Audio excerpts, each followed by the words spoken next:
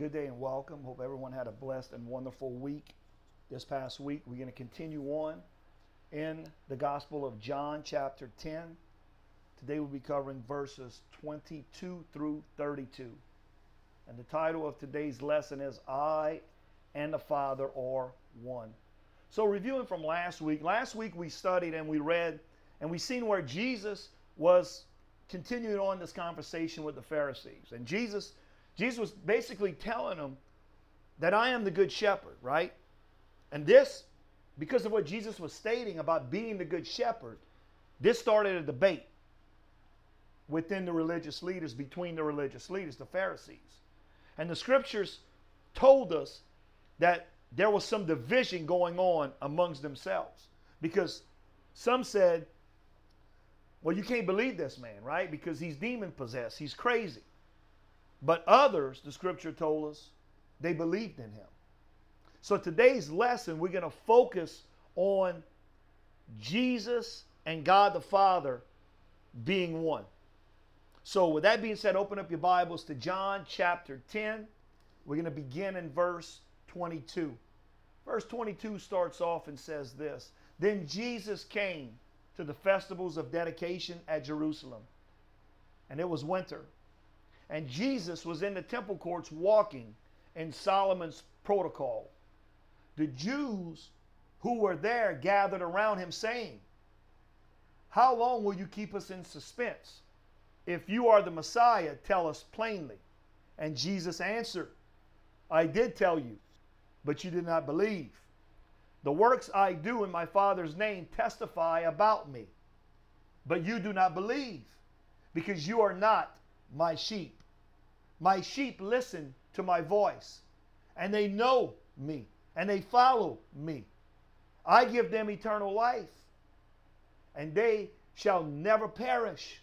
No one will snatch them out of my hand. My Father who has given them to me is greater than all. No one can snatch them out of my Father's hands. I and the Father are one. Again, the Jewish leaders picked up stones and they wanted to stone him. But Jesus said to them, I have shown you many good works from the Father.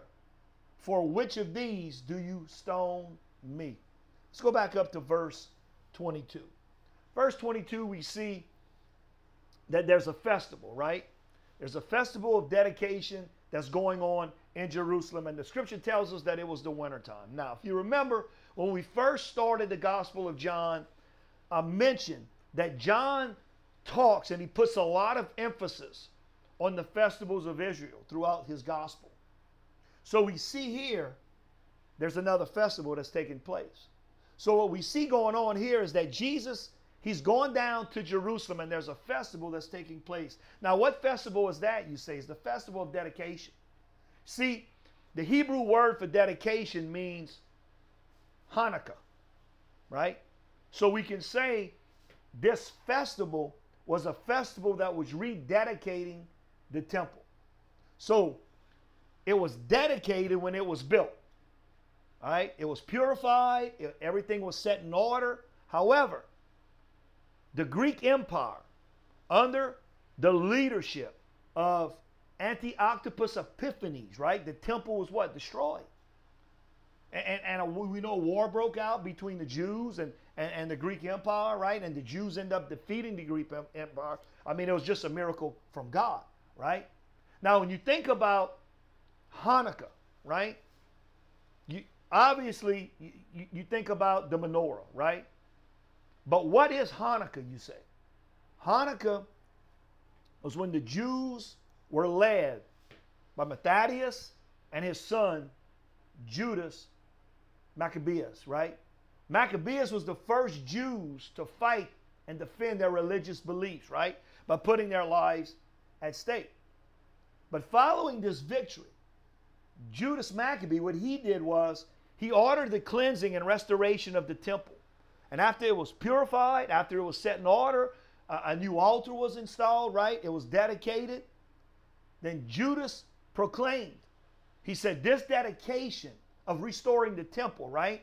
It needs to be celebrated every year and we're going to celebrate it for 8 days, beginning on the 25th of the month of Kislev, right? Now, we often hear about the menorah and the lampstand and the light, the lighting of it. According to the Talmud, when Judas Maccabees enters the temple, right, after the war, he found only a small jar of oil, but it had not been defiled by the Greeks. In other words, it was considered holy, right? And the jar contained enough oil to burn for 1 day. But miraculously, right, the oil burned for 8 days until the new consecrated oil was what? Was available for them to use. So that's why they have it for 8 days, this festival. Now, if you go back to the scripture, the Jewish leadership, they want to use the temple again, right? So they're going to rededicate the temple, and they're going to celebrate this day of rededication of the temple from that time on. Now, if you look in the book of Daniel, in Daniel chapter 11, we see a relationship, or we see a connection, you can say, between this Greek leader and the Antichrist, which is to come. Because just like this Greek leader, the Antichrist is going to use the temple. He's going to use the Holy of Holies, right? He's going to desecrate it, right? He's going to do the same thing that this Greek leader did. So what we see is every year on the 9th month, on the 25th day of that month, this festival began. And this festival lasted 8 days, and they would honor and they would remember the rededication of the temple. That was the purpose of this festival, right? So we also see that this festival takes place in the wintertime. Verse 23, and Jesus was in the temple courts walking in Solomon's protocol. So this word walking simply means walking like back and forth. In English, we know it as what? Pacing, right? So he's pacing, Jesus is pacing back and forth. And the scripture tells us in Solomon's protocol. Now, this area was like a huge hall, like I guess it's something similar to a large area in a building, right? Maybe a parlor area in a house, but it was huge. So why this place is so important? Why was Jesus here, right? Because this was the place that when Solomon was alive, when Solomon was king, this was the place where he stood. This was the place where he sat and he worshiped God. You see, Solomon wasn't a priest. He wasn't a Levite. Solomon came from the tribe of Judah. And as part of the 11 tribes, right, there were restrictions. In other words, they couldn't go in certain areas in the temple, but the Levites could. See, the priests and the Levites, they're the ones that can go to just particular certain areas, right? Like the Holy of Holies, an example. So if you go back to the scripture, we see that Jesus is pacing back and forth. And remember, it's Hanukkah, right? And Hanukkah lasts for 8 days. Now, there's also this Passover season, right, that we know about. That lasts 1 day. Then there's the Feast of Unleavened Bread that lasts 7 days. 7 plus 1 is 8. So also we see the Feast of Tabernacles, another festival, right? That also lasts 7 days, but on the eve before, it's another day, so it's 8 days. So there are 3 times a year on the Jewish calendar, we can say, where there's a celebration of festivals that last a total of 8 days. Now, why is that so important? Because 8 represents a kingdom number, right? So in Judaism, this is what they believe. There's an expectation that one of these festivals, the Messiah will come and the kingdom of God will begin. So we need to remember this if we're going to really understand what this passage is talking about. Amen. Now, after we finish this Gospel of John, right? We get through the whole Gospel of John. I'm going to do a teaching. I'm going to do one lesson on the festivals of Israel. And I'm going to show how each festival, right, what it is, what it represents, and how it relates. And it goes all the way back from the very beginning of time until the kingdom of God is established. So, going back to the passage, what we see in this passage is that Jesus is in Solomon's hall, right? Now remember, who was Solomon? Solomon was a king, right? Solomon was King David's son. He took over after King David, right? That he's the first one to build the temple. So he was a king. Remember, what is Messiah known as? Messiah is known as what? The king. So it's Hanukkah. And because it's Hanukkah, Jesus is pacing back and forth, right? Why is he pacing back and forth? Because he's trying to reveal himself to the crowds, to the religious leaders, that he is the Messiah, right? So we know it's Hanukkah, and there's a messianic expectation in this. And Jesus is showing them that I am he. I am the one you've been waiting for. I am the Messiah that is to come, right? Remember, what did Jesus do? He healed a man that was born blind. That was another messianic sign, right? That was from the old prophets that said, this is what the Messiah is going to do. But yet, the religious leaders, the Pharisees, what they do? Over and over and over, they reject Jesus. They deny Jesus, right? They don't see it. Either they don't see it because they don't want to see it, or they just totally blinded. So we see Jesus pacing back and forth here. He goes towards the Holy of Holies. Then what he does, he turns around. He's trying to reveal himself to everyone that was there, right? Especially the religious leaders. Now he's pacing back and forth because he can't go into the Holy of Holies, right? He's showing himself to be from the tribe of Judah, like Solomon. That's what he's doing right here. But he's trying to reveal himself to everyone. But look what happens. People take notice. The Jews take notice. Verse 24 says, the Jews who were there gathered around him, saying, how long will you keep us in suspense? If you are the Messiah, tell us plainly. Now remember, people are divided. They're divided on who Jesus really is, right? See, they saw the signs. They saw the miracles. They saw the wonders. They saw him heal this man that was born blind. And now he's pacing back and forth in Solomon's hall. So the people, they tell him, they stop. Stop keeping me, stop keeping us in suspense. Tell us who you are. And look what Jesus answers in verse 25. He says, I did tell you, but you did not believe, and you do not believe. The works I do in my Father's name testify about me. So Jesus tells them, I told you, but you don't believe me. Now this word belief, or this word faith as we know it, it's always or should always be tied to Abraham. So what we see here is that they didn't have the faith that Abraham had, that belief. Why? Because remember, faith is not just believing, but also responding. Now understand this. We aren't saved by responding. But if we truly believe, then you will respond to Jesus. You're going to respond to the Holy Spirit. Amen? So Jesus is telling them here is, you witnessed one of the greatest miracles that ever took place. You've seen all the signs and the wonders, right? You've seen me heal this man that was born blind. But yet, you do not believe. So Jesus is telling them, one of the greatest miracles that ever took place. You've seen this sign, right? You witnessed this sign. But yet, you still reject me. You don't believe in me, right? He says, the works that I do in my Father's name testify about me. Now, this name, we know biblically, is synonymous to character. So he's saying, I have my Father's character here. Now remember, he's already told them that his Father and he, they have unity, right? And he's going to get more specific about this unity in a minute. Verse 26, but you do not believe because you are not my sheep.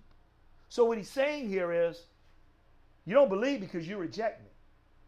You don't believe because you deny me, right?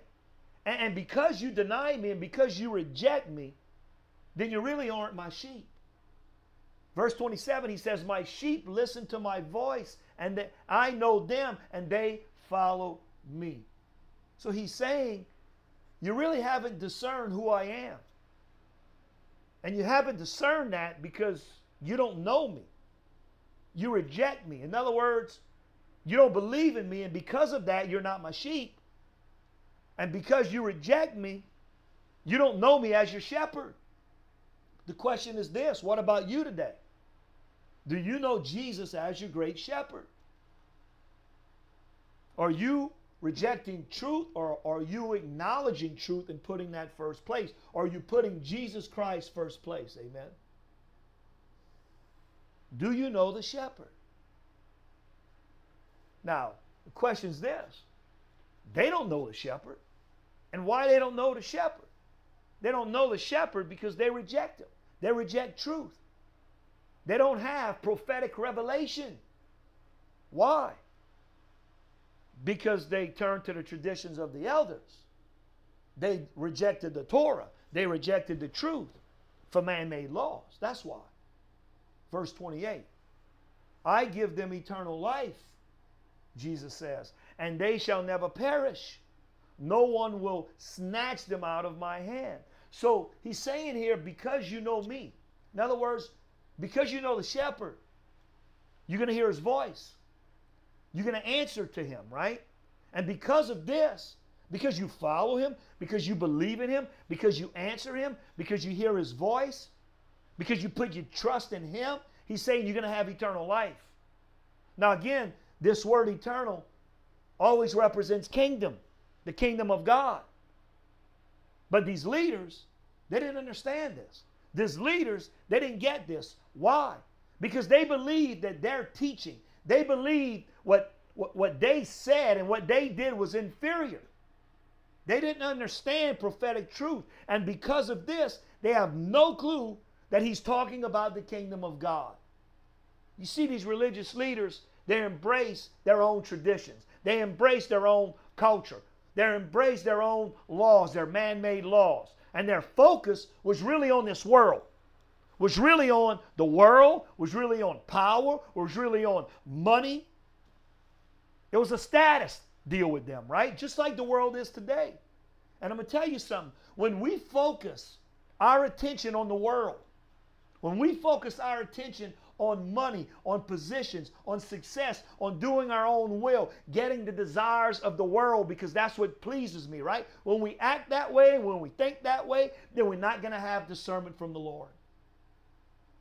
Verse 29, my Father who has given them to me is greater than all. No one can snatch them out of my Father's hand. Now, this word Father's hand means power. It means authority. It means full control. The Father has it. My Father who has given them to me is greater than all, he says. Now, if we look at that phrase, who has given them to me, this means forever. He's talking about eternity here. He's talking about the kingdom of God here, right? So we see that God the Father, who is all powerful, right, gives all authority and power to Jesus. The book of Revelation tells us that.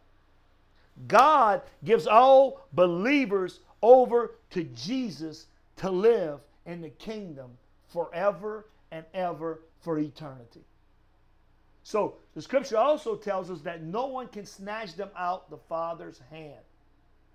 So what Jesus is saying here is, because we belong to God, through him, we're going to be in the kingdom of God. So what he's saying is, there isn't anyone, there isn't any force, there isn't anything that can take you out of the Father's hand. Amen?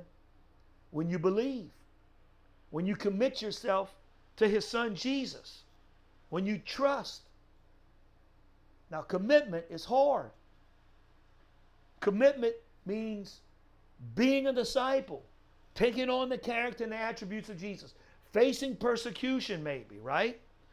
Going through hard times, because remember, this world does not like Jesus. This world does not like God. This world does not want the kingdom of God. This world wants this world. And who's the devil? Who's the father of this world? The devil is, Jesus said. I say this quite often. There's two entities that are trying to control you, I guess, so forth, right? There's the flesh and there's the spirit. Which one are you giving into today? And you can say, oh, I love Jesus and I follow Jesus and I do this and I do great works, and that's all great. But are you truly doing it? Are you truly following him? Are you putting him first place in your life? I and the Father are one, he says.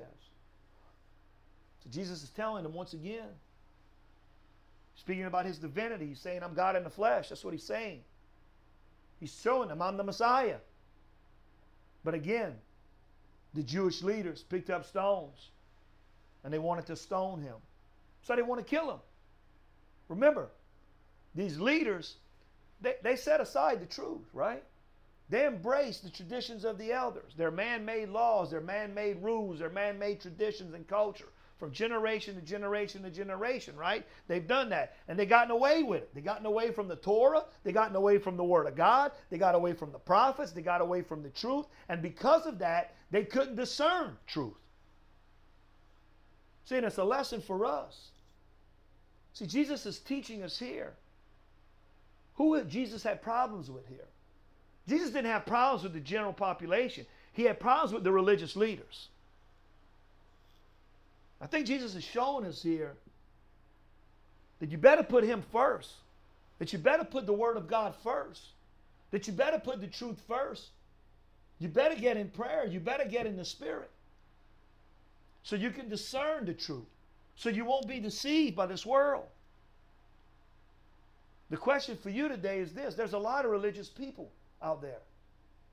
Maybe some of you listening right here is involved in a religion. But you better put Jesus first. You better put the truth of God first.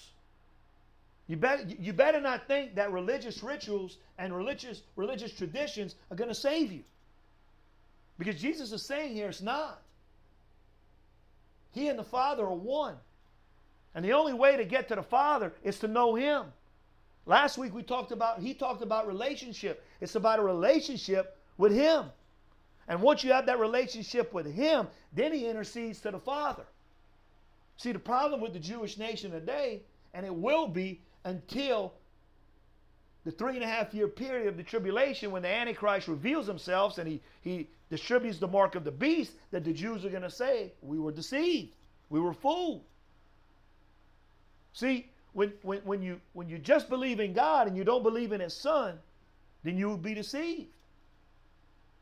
1 Timothy 2:5 tells us, it told us last week, that there's only one man that's the intermediate, is the mediator between us and God, and that's the man called Christ Jesus. Amen? Got to know Jesus. You have to have a relationship with him in order to get to the kingdom. Remember, he's the gate. He is the gateway to that pen. What is that pen? The kingdom of God. And he tells us, I will have no evil in here. I will have no unrighteousness. I will have no unholiness in here. But only those who believe in me, only those who commit to me, only those who put their trust in me. Amen.